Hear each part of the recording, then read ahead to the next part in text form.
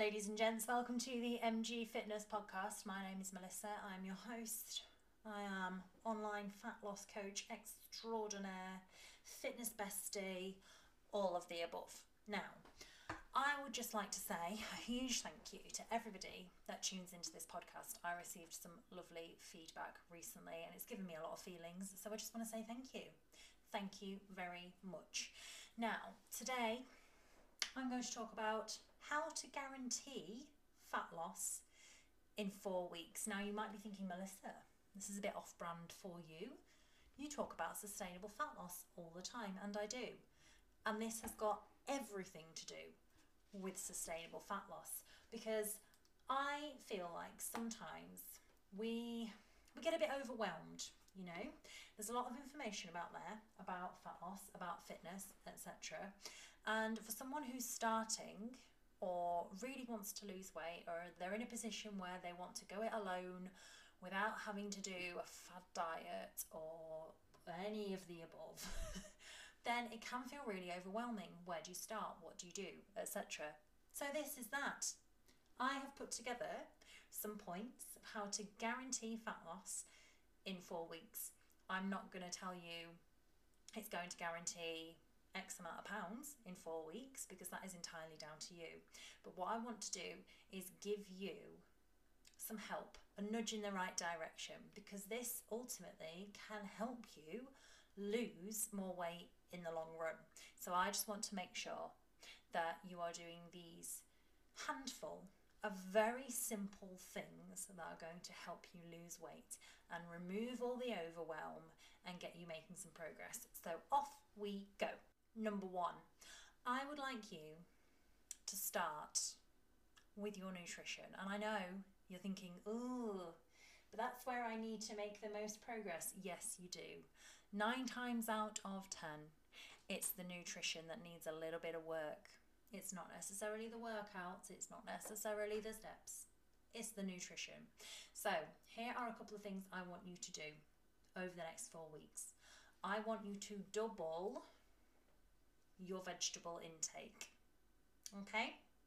Not only is this good for you, but veg in general is a very low calorie density. So that means you can have it in abundance and you don't need to worry about the calorie content necessarily. Okay? So first things first, double up on your veg. If that means you have to have less of something else, so let's take a classic meal, for example, sausage and mash, one of my favourites. Instead of having, say, 3 sausages, a big dollop of mash, and then a portion of veg with it, I like peas personally. Peas and broccoli, delicious. Then instead, swap out a sausage for some extra veg. Have a little bit less mash for some extra veg. You see where I'm going with this. Okay? Double up on your vegetables. Number 2, the first meal of your day needs to have a good protein source. Okay? So, if you're not a breakfast person, that is absolutely fine. You do not have to have breakfast in order to guarantee fat loss. But whatever your first full meal is, so if that technically is breakfast or lunch, whatever, make sure it has a protein source in it. So, if it's breakfast, we're talking about maybe eggs or yogurt or anything with milk, etc., or even a protein shake if you don't mind supplementing, anything like that. If you're thinking more lunchtime, you could have any of those breakfast foods. I'm a big fan of that. Or make sure that you've got something that is chicken or fish, or you can have plant-based alternatives as well. Your first meal of the day, have some protein in it. Like a good up to 20 grams would be ideal, but it's not a set number. That is very flexible. The reason being is, if you are eating more protein, then you are going to be feeling fuller for longer. So whenever that first meal, whatever you first have, whenever that is in your day, if you've got some protein in it, it's going to potentially mean that you're less hungry later on, or you're less likely to snack throughout the day, or then later on in the day, you might not have as large a portion as you normally would have done. So whatever your first meal of the day is, bang some protein in it. Wonderful. Number 3, portion sizes. So let's take our typical meal again. So if we're looking at a plate where we've got, say, a source of protein, so that could be meat, it could be plant-based alternative, and then you've got a source of starchy carbs, pasta, rice, potatoes, etc.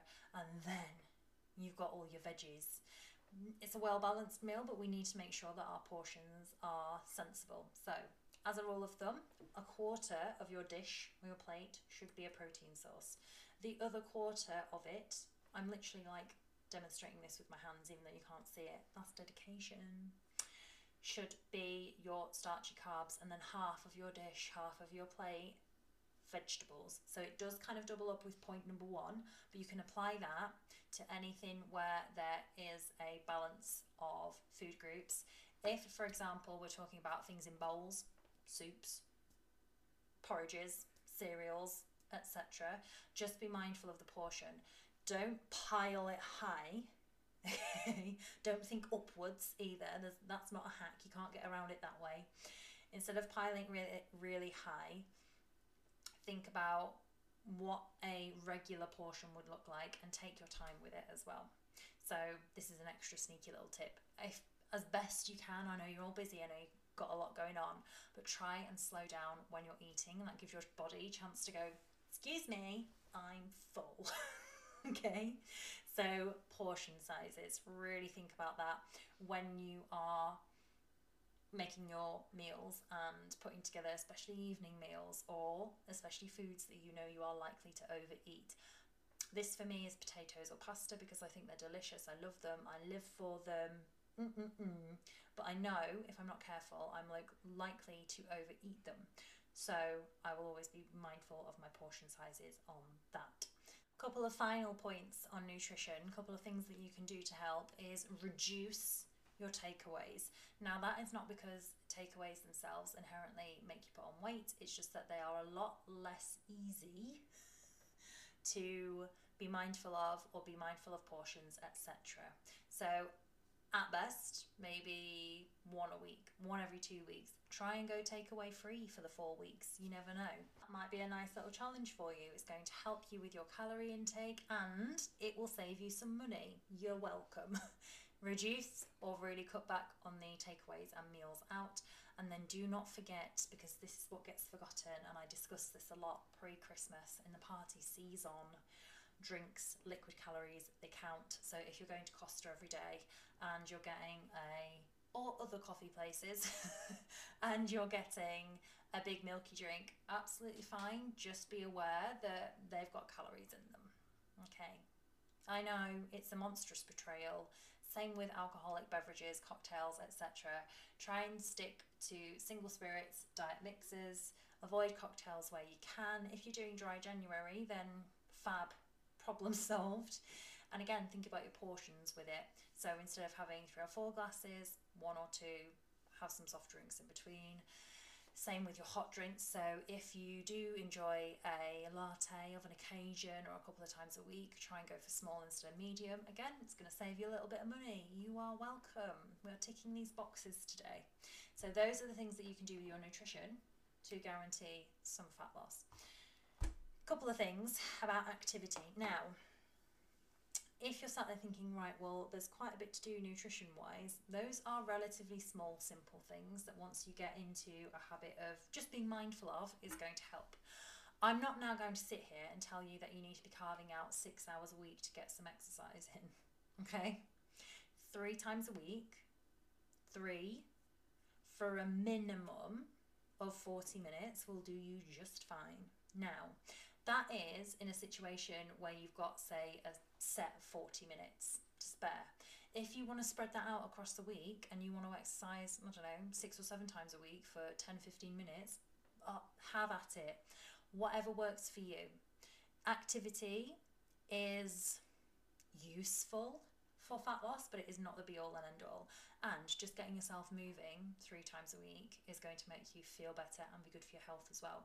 So 3 times a week, 30, 40 minutes, if you want to split that up across the week because you have to do it that way, it's going to help. It's going to be a contributing factor. The biggest thing though, you know what I'm about to say, get those steps in. I know it's January, I know it's cold, I know it's miserable, but it is going to help if you are getting more daily activity in. Because realistically, that's also the lowest buy-in. It's the lowest effort that you're going to have to do in order to get a bit more activity in. I'm talking about taking the stairs instead of taking the lift or the escalator, for example, parking further away when you go to the shops, walking instead of driving to work, all those little things, getting out for a 10-minute walk on your lunch break. You would not believe what difference that makes in a week. A 10-minute walk at a decent pace, continuously, could get you 1,000 steps. If you're doing that across the week, that's 7,000 extra steps onto what you are. And if you work in an office or if you have a sit-down job in any capacity, getting your daily activity up will make a massive difference. So look at your current weekly activity. If it's steps, fantastic. And if you're hitting, say, 40,000 steps a week, think, right, for the next 4 weeks, I'm going to try and add 2,000 or 3,000 steps each week to that. So week 1, 40, week 2, 42, week 3, 44. You get where I'm going. Try and add a little bit more to it. You'd be surprised at what difference that can make. Because at the end of the day, not only is it good for you health-wise, but you're just going to be burning through a few extra calories at a very low cost effort. So there we have it. If you do all of those things consistently over 4 weeks, you will lose body fat. If you do 2 or 3 of those things consistently over the next 4 weeks, you'll lose a little bit of body fat. If you do 1 or 2 of those things half-assed, you won't. Fat loss is about adjusting your behaviours in very small ways.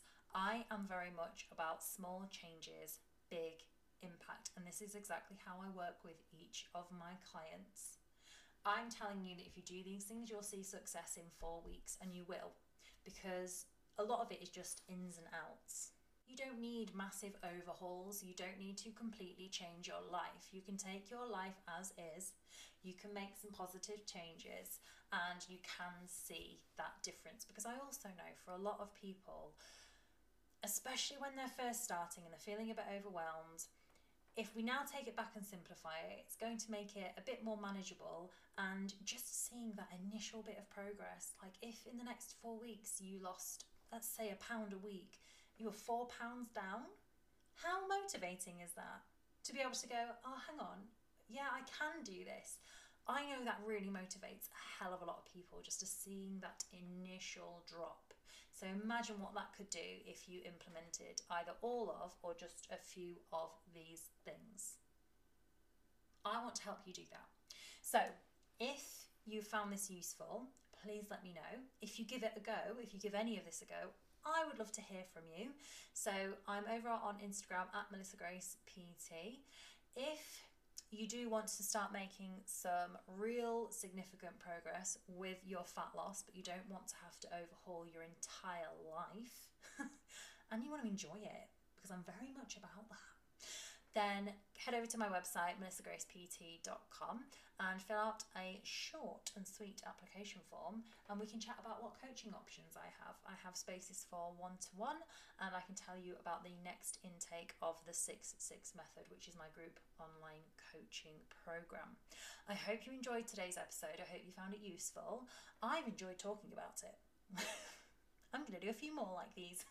If you ever have any questions, then please drop me a message. Let me know if you're enjoying the podcast, etc. And thank you for listening. I hope you have a wonderful week.